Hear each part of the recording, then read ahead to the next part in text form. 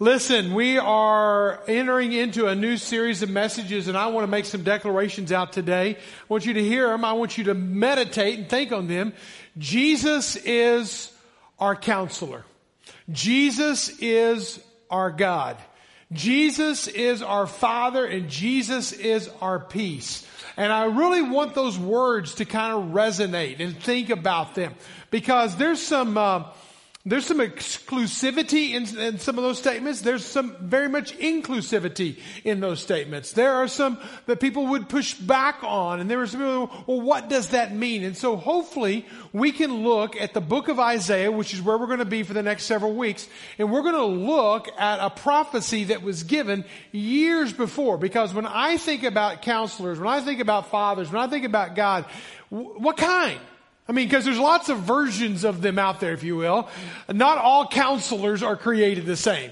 All right. I know a lot of counselors, refer a lot of people to counselors, and not all counselors are created equal. Okay. So get that down. And then not all gods are created equal. So what God are we talking about here? Is it which God of the 33 million Hindu gods are we talking about?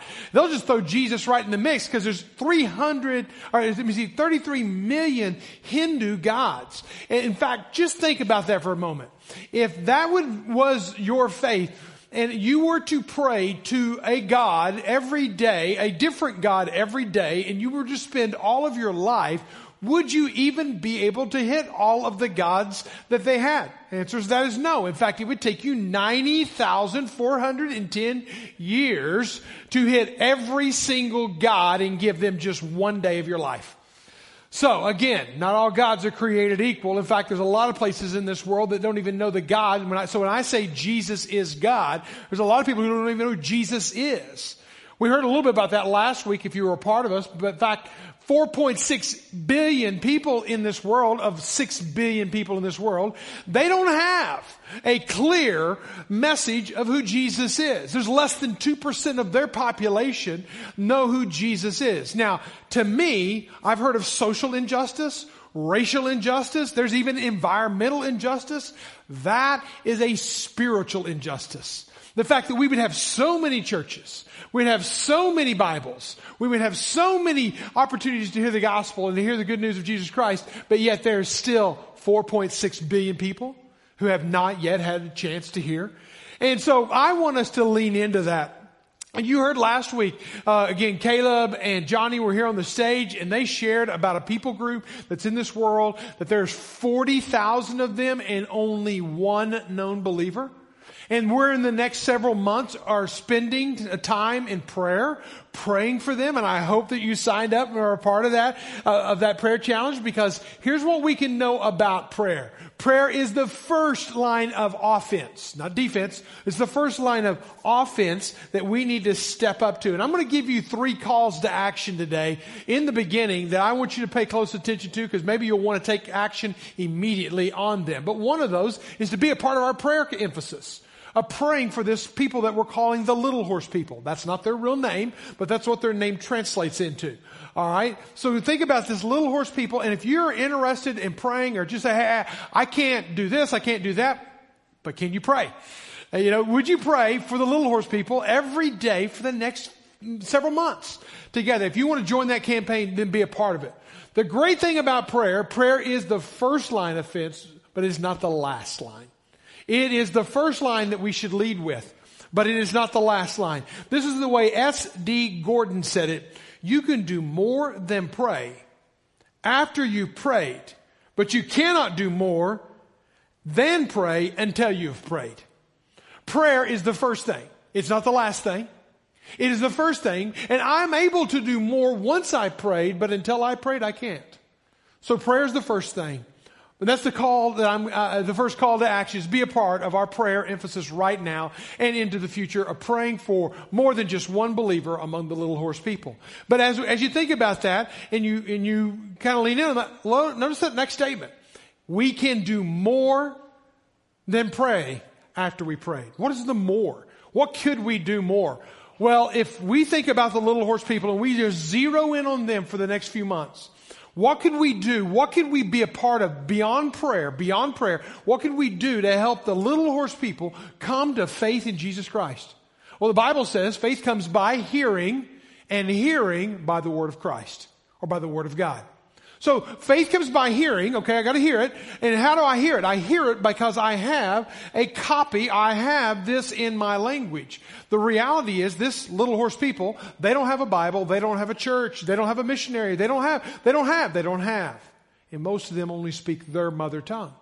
So how are they ever going to hear? How are they ever going to believe? How are they ever going to trust in Jesus if they've never heard? So what we're going to do as a church, again, I'm inviting every one of you to be a part of this, is that this Christmas, our Christmas offering, a portion of our Christmas offering is going to go to help Wycliffe Bibles, who've been translating Bibles for 75 years, help translate the Bible into the little horse people. And particularly, Grace Point is adopting one of the largest books in the Bible, the book of Genesis. Okay, so in this Christmas season, think about it like this. There's 50 chapters in Genesis. It's $1,000 to translate one chapter at a time, so you can do the easy math on that. What if we as a church said, okay, Grace Point is going to help translate the book of Genesis, the very first book, the foundation for everything, the introduction to God's story, but we're going to help translate that into the little horse language. And so next year, beginning in January, I'm going to begin sharing through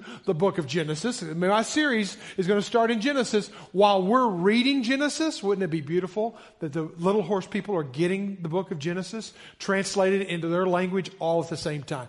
Be a part of that. That's what our goal is. That's what our challenge is. That's the second call to action.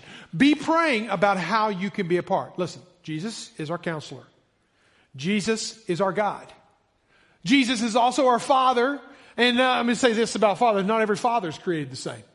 All right? There are some fathers that are very intentional, very, very, very on track, very on purpose with their life. And there are some that are very passive.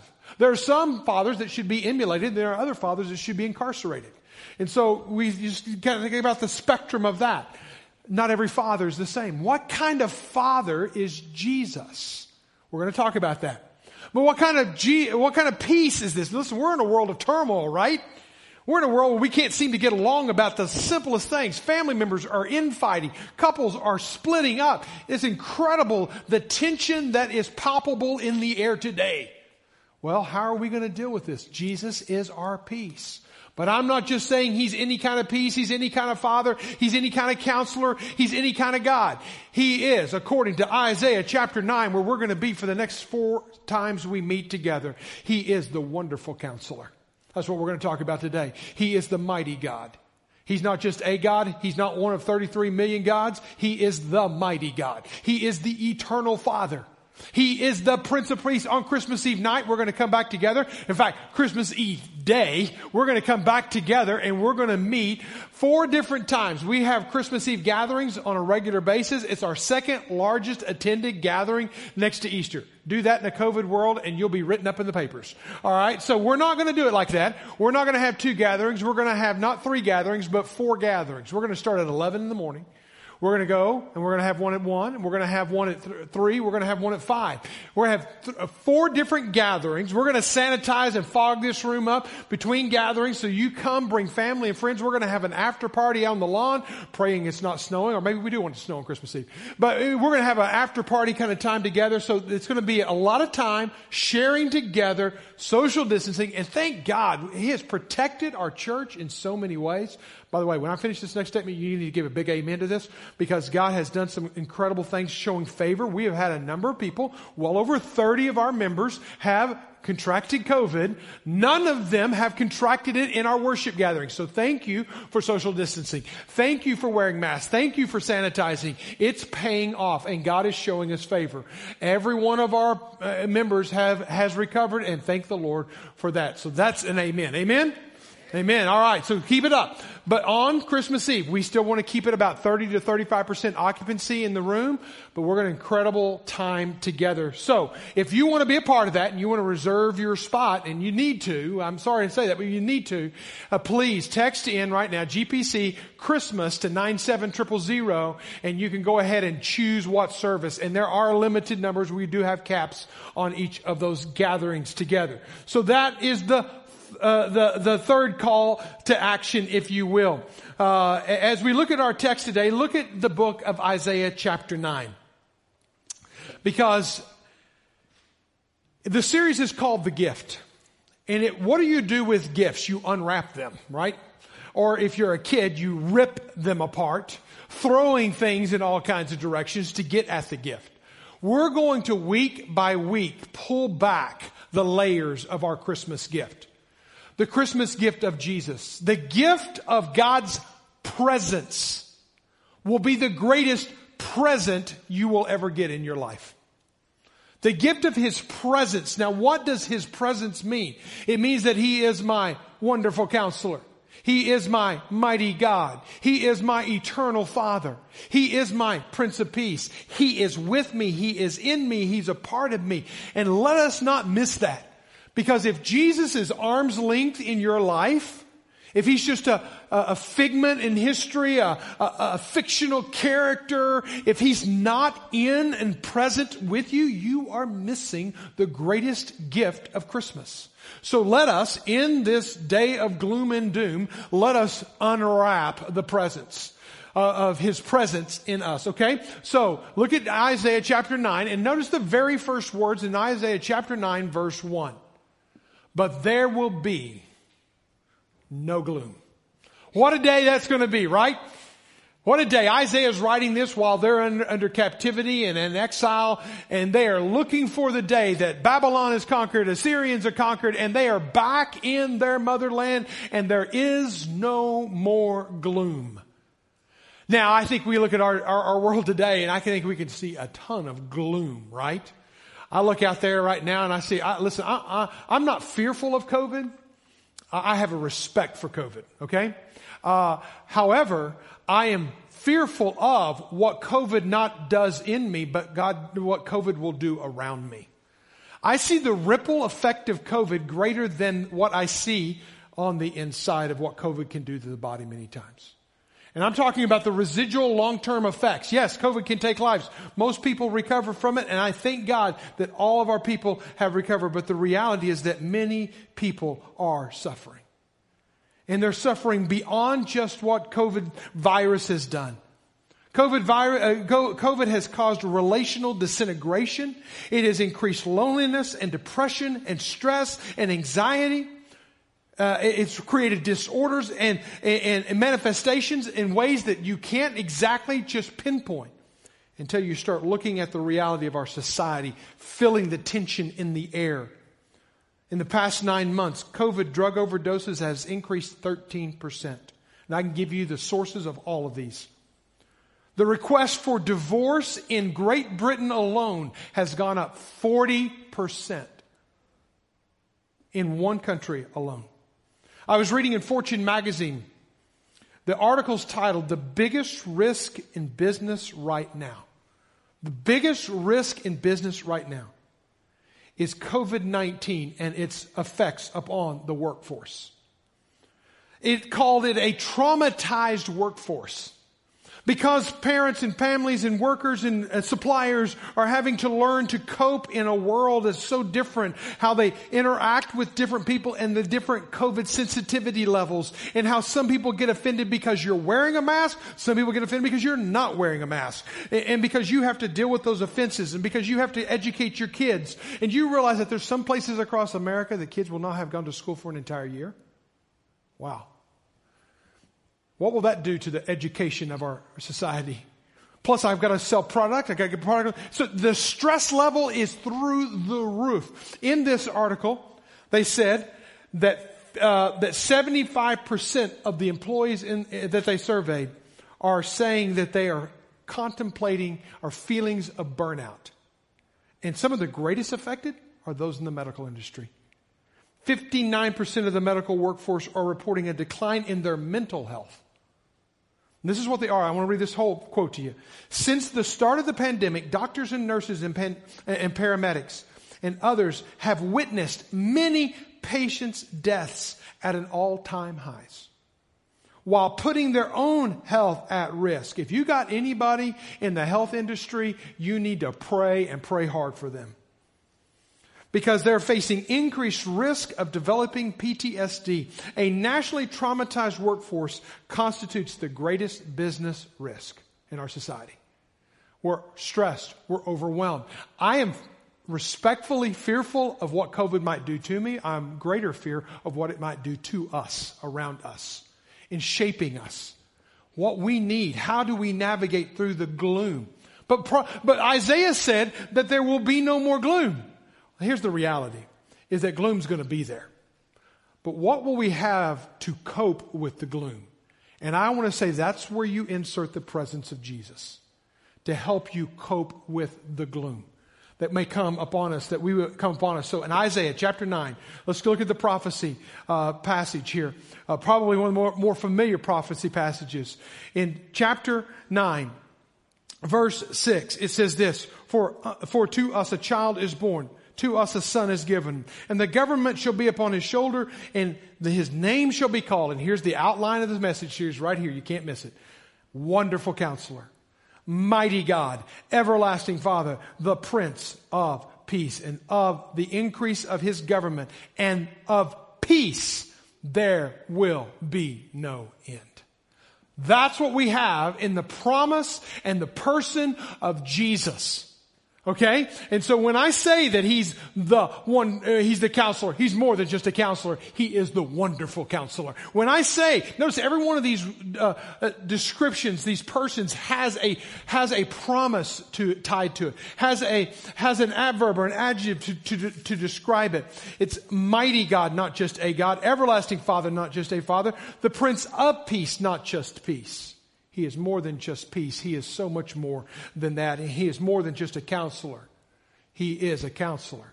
Let's talk about the person. And every week we're going to talk about the person. We're going to talk about the promise. The person, first of all. Who is Jesus? Jesus is our counselor. He brings us out of the darkness and he brings us into the light. Listen, you find Mike on a good day, you find Mike on a non-COVID year, and Mike's going to have a couple of counselors in his phone that he's going to reach out to at any given moment. On a good year, I have counselors that I meet with because I need to sort through my junk. Because I've got to sort through my emotions. Because I've got to figure some things out. So I have no problem with telling people that I see somebody regular on the reg in a non-COVID year. You put it in 2020 and they're on speed dial. And I'm going to meet with them and I'm going to sort through things. And I got things and I got feelings and I got emotions because I need a counselor. When I did my undergraduate, I got a minor in counseling, which means nothing, okay?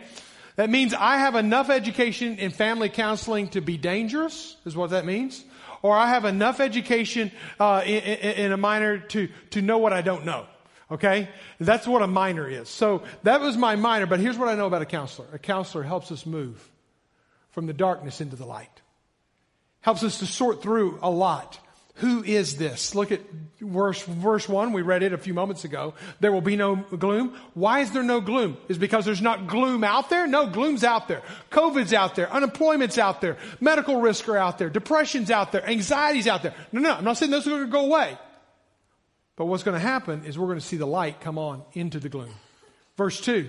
And the people who walked in darkness have seen a great light.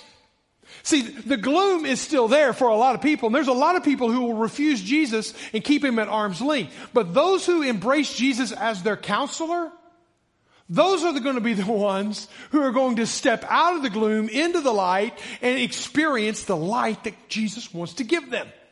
Not the religion, the light. Not the do's and don'ts, the light. The light will give you guidance through life.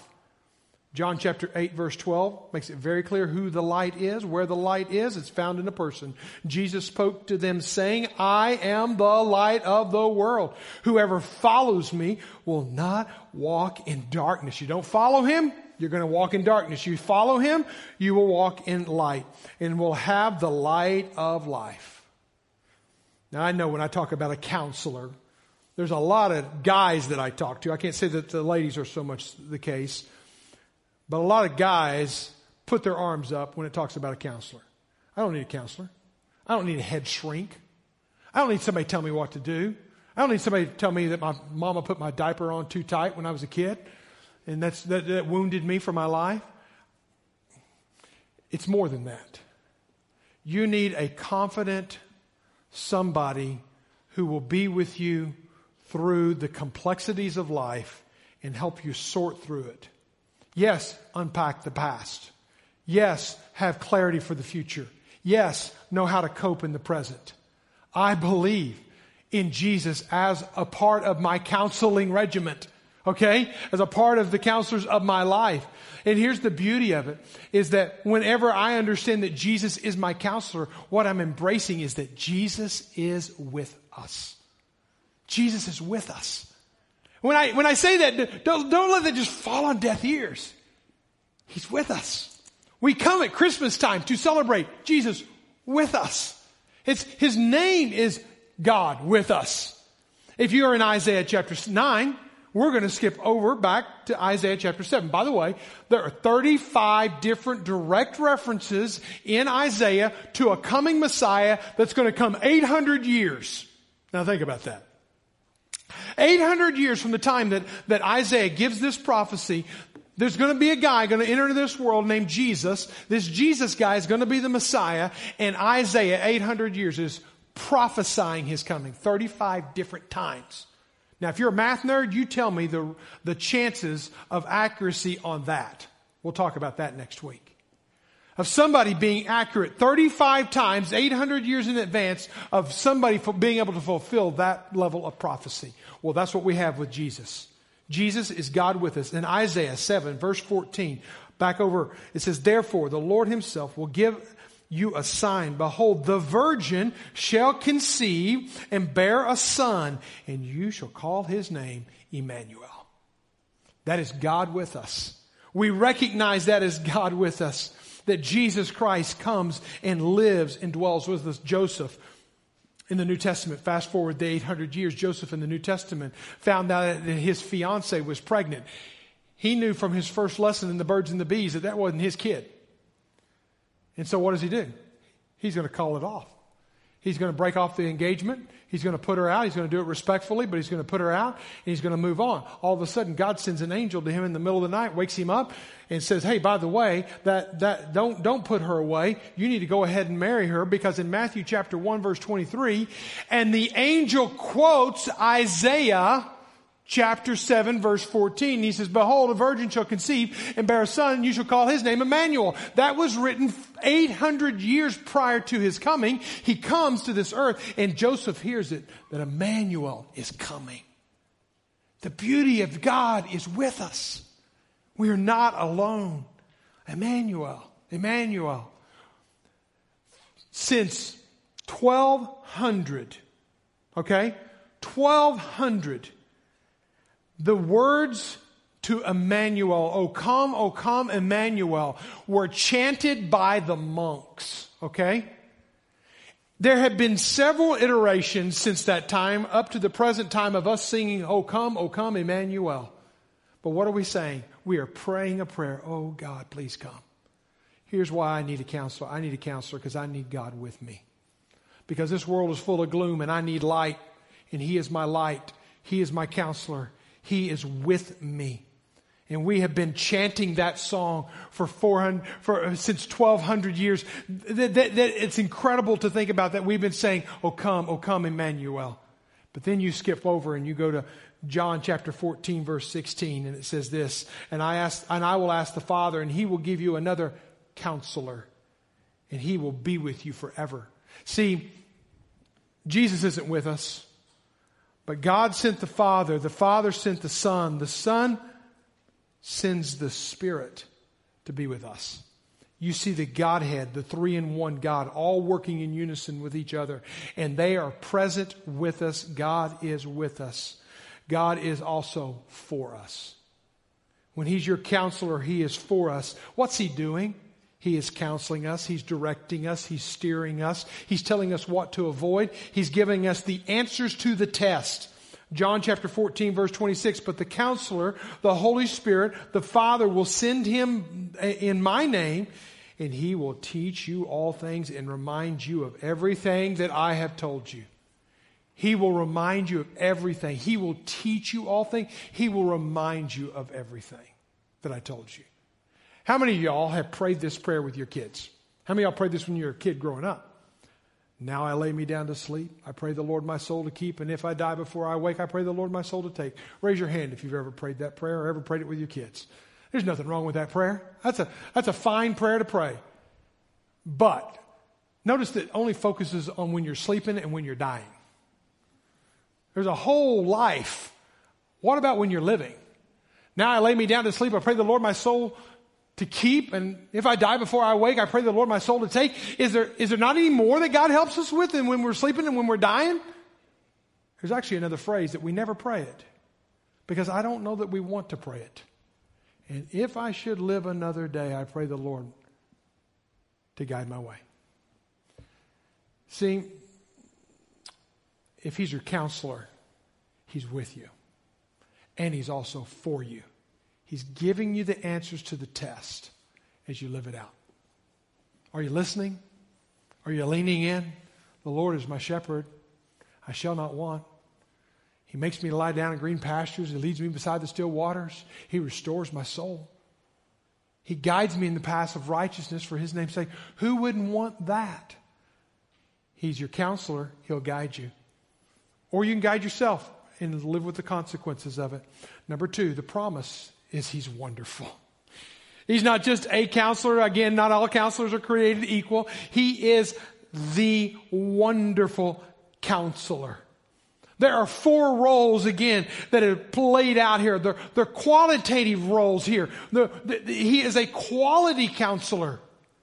He's, in the word wonderful counselor, it means to be able to cause wonder, okay? It's not that rocket scientist, but to cause wonder in a situation. It's miraculous. It's the Hebrew word for miraculous. It's the word pele, and it's used 13 different times in the Hebrew Old Testament. Pele, it's wonderful, it's miraculous, it's astounding, it can't be copied, it can't be reproduced, it's divine. And listen, the only time this word Pele is ever used, it's always used in association with God. So God is always and only the one who is wonderful. So this is not just everybody can be a wonderful person. This is the God of the universe becomes in to live with you and abide with you and becomes your wonderful counselor. That's pretty big news. And it's miraculous. It's incredible. It's breathtaking. And when I think about that, 13 different times in the Old Testament this word is used. I just began to look at several of them this past week. One of those times, I'm reading right now Exodus in my own personal time with the Lord, and I well into the end, nearly to the end, but I can remember back in about the middle of the book, about chapter 14, it was a critical time in the people of Israel. They had been released from Pharaoh. Pharaoh had let them go. They were released through a series of circumstances. And they were marching out, and they came to the waters of the Red Sea, and their toes would feel the water lapping upon them, and all they could see between them and the other side was water, enough to drown them. But also behind them, they could hear the chariots, and they could hear the camels, and they could hear the horses' footprints beating in the sand, because Pharaoh had changed his mind, and he was coming back to take them back to slavery. So you can imagine with me just a moment here, their toes are in the waters that will drown them, and they have their enemies ready to enslave them. They are surrounded nearly to die. What are you going to do when everything in your life, when you look ahead, looks ominous and everything behind you looks like slavery? There's a lot of people who get caught up in that right there. That is the view of their life. What are you going to do unless you have a wonderful counselor to help you navigate the waters? What happens? They obey the Lord. They step up to the water parts, they walk through on dry ground, they get to the other side. The Pharaoh's army comes in, and what happens? You know it from your first day in Sunday school. The waters collapse on them, they drowned all the soldiers, and they're on the other side. That's chapter 14. You go to chapter 15, and they just begin to worship God because God has done this incredible work. And then they write these words in verse 11. Who is like you, O Lord, among the gods? Remember, not all gods are created. They just came from a land where Pharaoh was the god. They've lived in fear of Pharaoh the god. There's no other God like you. Who is like you, majestic in holiness, awesome in glorious deeds, doing wonders, Pele. Doing incredible, miraculous things. Thank God they got to the shores of the water with fear in front of them and captivity behind them, and they continued to listen to the counsel of God. The wonderful counsel of God. Another person that this one word used 13 times refers to is Job. Job, man, you talk about a hot mess. You just read chapter 1 and you'll be depressed. You'll think your life looks like a walk in the park. In one day, the man loses his wealth, his health, and his children. Which to lose your children meant more than just lost your children. You lost your Social Security because your children took care of you when you were older in life. And so basically, he had no present and no future. It was gone in a day. That was his life. Job chapter 1. His wife even said, you know what, it'd be better for you to curse God and die. Now that's a counselor you don't want to listen to. If your counselor tells you just go kill yourself, no, it's wrong. Curse God and die. He doesn't. He continues to plow through, and you can read through Job and you can hear his friends and you can hear his struggles, but you come to the end of the book in chapter 37 verse 16 and you see that word wondrous. It says, do you know the balancing of the clouds? Do you know the one who made this universe, who's balancing it all out, even when it seems chaotic and out of order? Do you know the one who's balancing it all out? Let me tell you about him. The wondrous works of him who is perfect in knowledge. Job leaned in on his relationship with God. He didn't pull back from his relationship with God. What do you do when you have waters in front of you that will drown you and you have slavery behind you that wants to take you? What do? You step up and you follow the counsel of God. It's wonderful counselor in you, with you, for you, in your life. This past week I've had an opportunity just to sort through my life in some areas and thinking through some chapters of my life. I look through my life through seasons or chapters. And different chapters have different headings and different seasons and different places in my life. And it just so happens it's about 5 different or maybe 6 different chapters that I can pinpoint in my life. Not tied to the 5 decades that I've been around on this earth, but somehow it just works out that way. And in that, I was looking at the chapters and the chapter headings and the pivotal moments. And here's one common ground about every one of the chapters in my life. Every chapter in my life came with a fork in the road, with a decision to be made, a counsel to seek, a voice to listen to and to be heard. It was a fork. And sometimes it was between good and evil, and sometimes it was between good and best. And so you come to those forks in your road, and what do you do with them? Well, I even look back at 2020, and I go back to October of 2019, and I go through this past year, and I don't know it yet. I'm still sorting it all out, still mapping it all out. But I think maybe I'm going to call this another chapter beginning in my life. I don't know. But that's kind of epic seasons that you go through. But here's what I've learned. When you come to those forks in the road, you're going to have to decide whose voice you're going to listen to, whose counsel you're going to follow. I have never, ever, at any of the 5 or 6 chapters in my life, have I ever come to a fork in the road that I regret, and I've not always done the right thing, but I've never regret following the counsel of God. Never. It may cost, it may be painful, the adjustments may be real, it may be deep, and I may not like it, but I never, ever regret it. And I think about Jim Elliot. He makes this statement. He says, God always gives the best to those who leave the choice to Him. And if you know Jim Elliot's story, that was not always an easy thing. Isaiah chapter 9 verse 1 says, there will be no gloom. It's not a promising you a pie in the sky life, utopia without any problems. No. There will be no gloom because what happens? The light shines into the gloom and out goes the darkness. The people who walked in darkness will have seen a great light. My question to you today is, are you walking in the light or are you walking in the darkness? If you don't know Jesus today, I invite you, I encourage you to say this to him. Oh come, oh come, oh come, oh come, Emmanuel. I want you with me. I need you with me. More than anything else, I want you, Jesus. Next week, we are going to celebrate baptisms. And every one of those who will be baptized will be saying with their bodies and their minds and their lives, I am a follower of Jesus. I am for Jesus and Jesus is for me.